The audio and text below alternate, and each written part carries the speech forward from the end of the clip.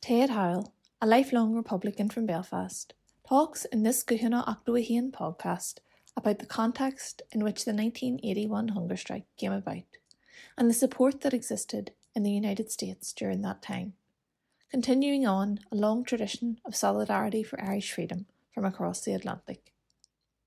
He begins by reflecting on how more recent events, such as that of the death of Bobby Story in Belfast, sparked recollections of those times and of the early days of the conflict here in the north.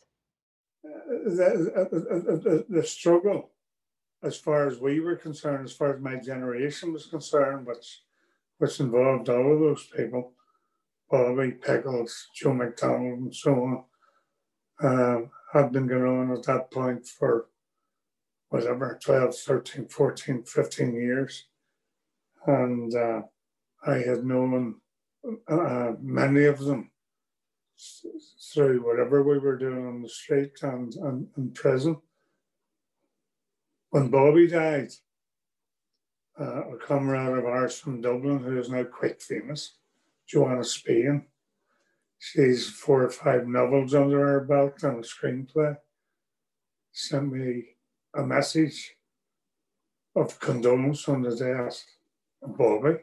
And I suppose it caused me to reflect back in those early days.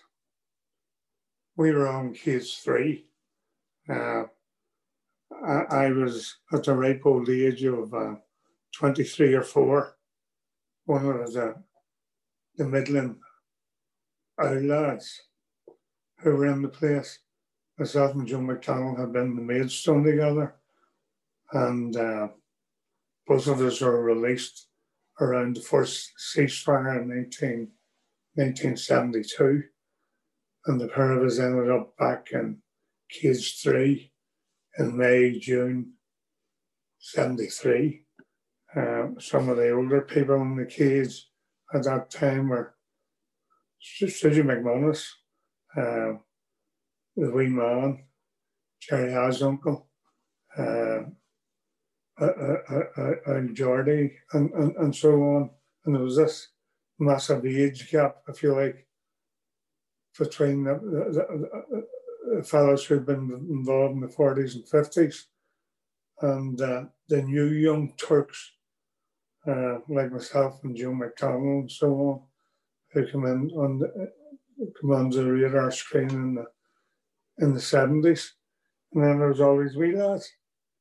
And amongst the wee lads was Big Bobby, Pickles, Whitey, and a whole bunch of lads from Andytown, and including from my own area, Eddie Duffy and Jerry Bradley. They were the subject of the only decent thing, in my opinion, that the Irish government did in the course of all the struggle. They brought the Brits to the European Court in 1977 on an issue of torture. Eddie Duffy, Jerry Bradley, Jerry Donnelly were tortured very, very badly. And I remember well, all 3 of them.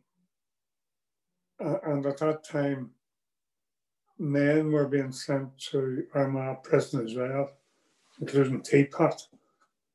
And Brad and Eddie and Jerry Donnelly had their testicles on ice for 2 weeks after they had been battered in Broadway Road. So that was part of the scene setting.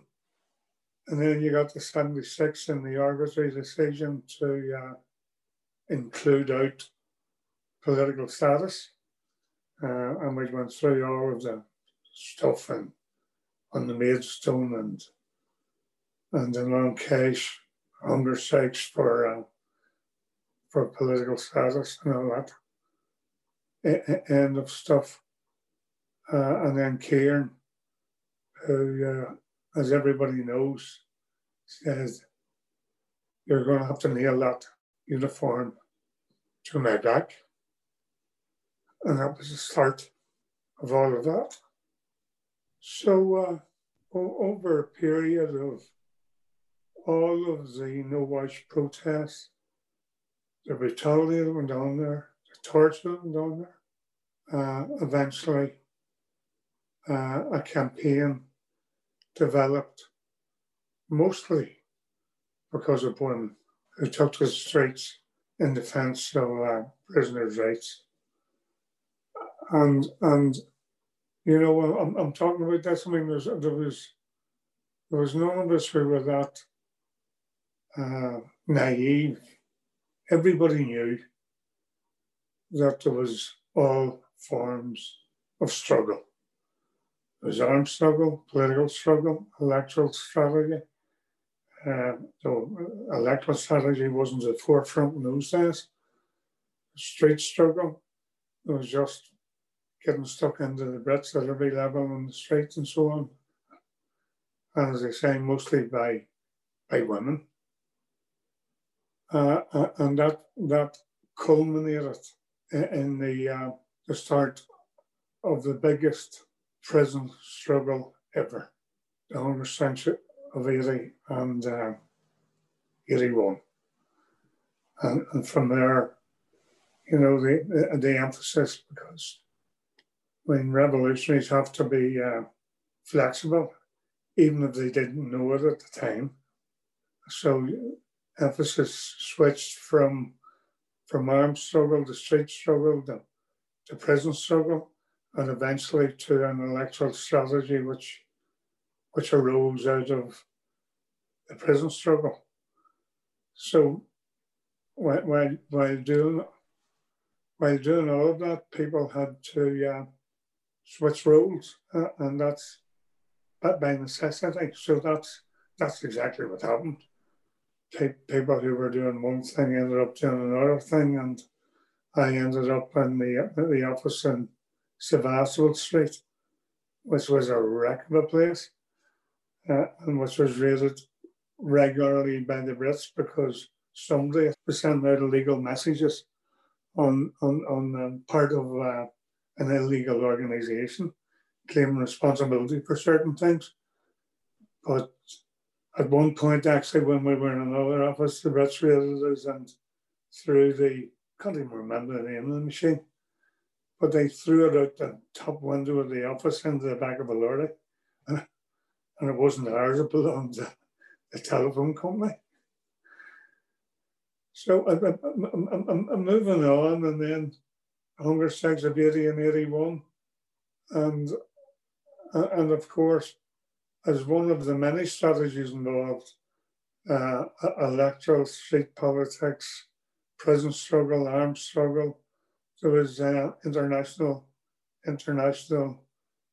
strategy for what we all of us were doing, and the obvious place to go there was where the Irish diaspora was, and mostly that was in the United States, but also in England, which, as you might understand, wasn't a fertile ground for what we were up to, given that was the metropolis of the enemy and all the things that involved in terms of conflict.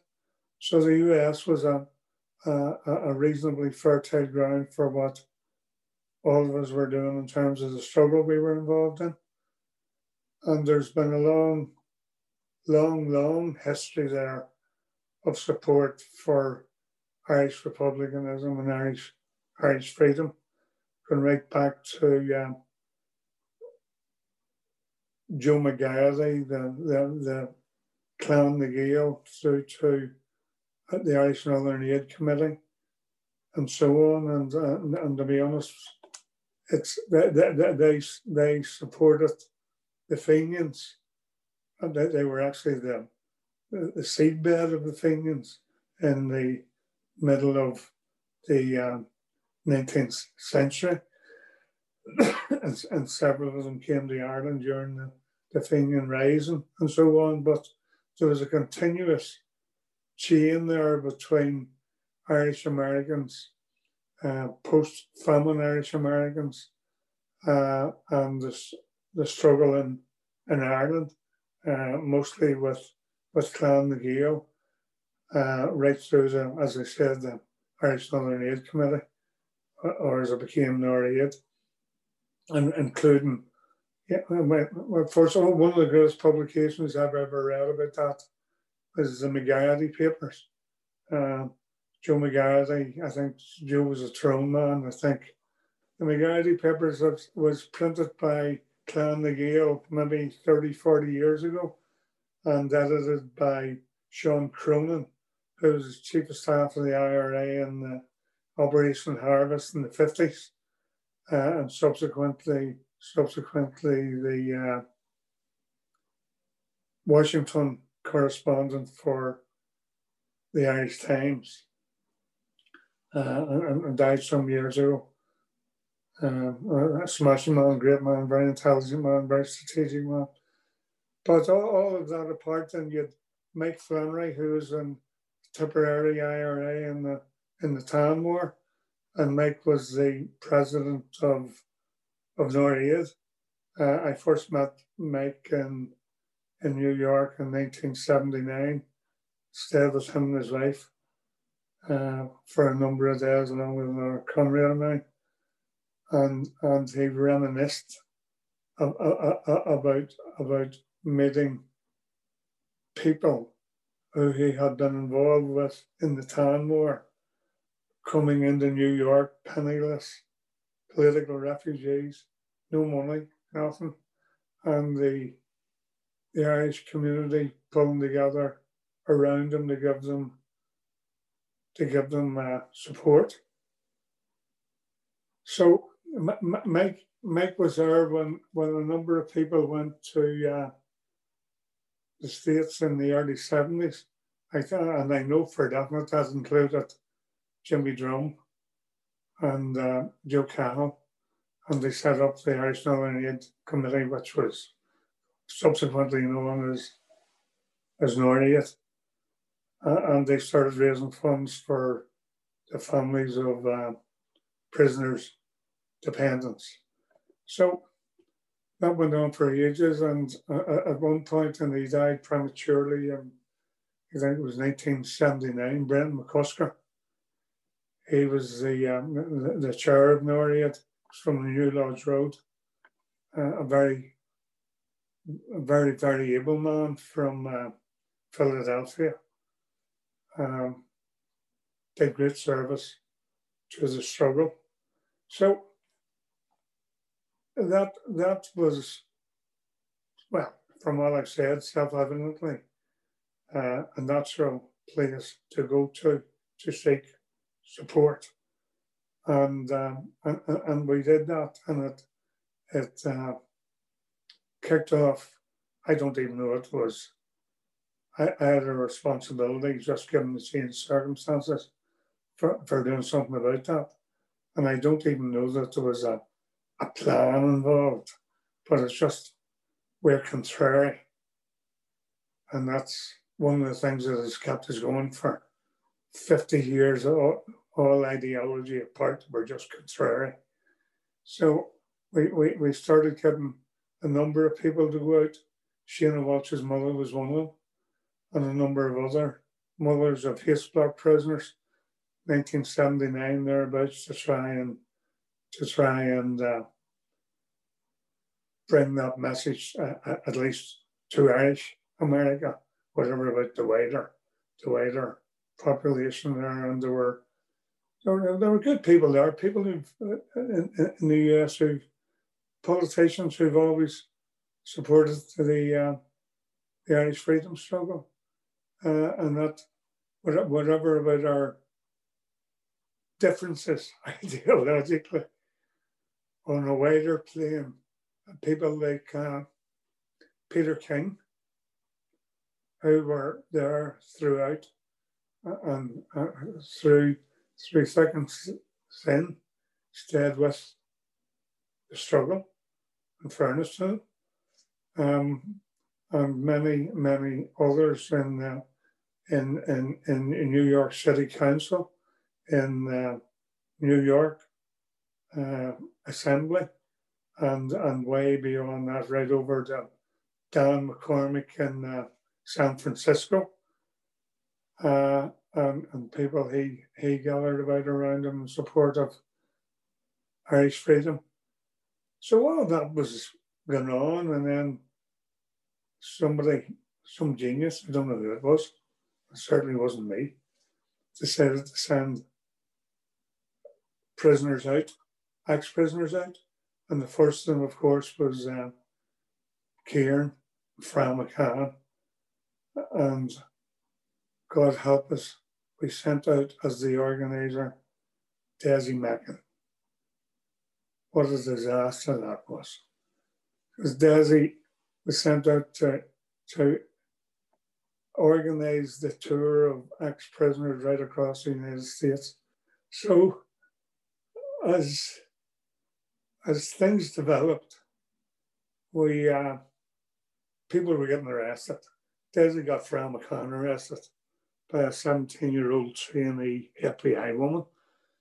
Then a whole range of others went out one by one through Canada, through Toronto, and it's no secret. It was a brother-in-law of my wife, Seamus McCafferty, who was the transport agent, and the reason I say it's no secret is because the Canadian intelligence, as they're obliged to in law, told him after 2 years of tapping his phone that his phone had been tapped.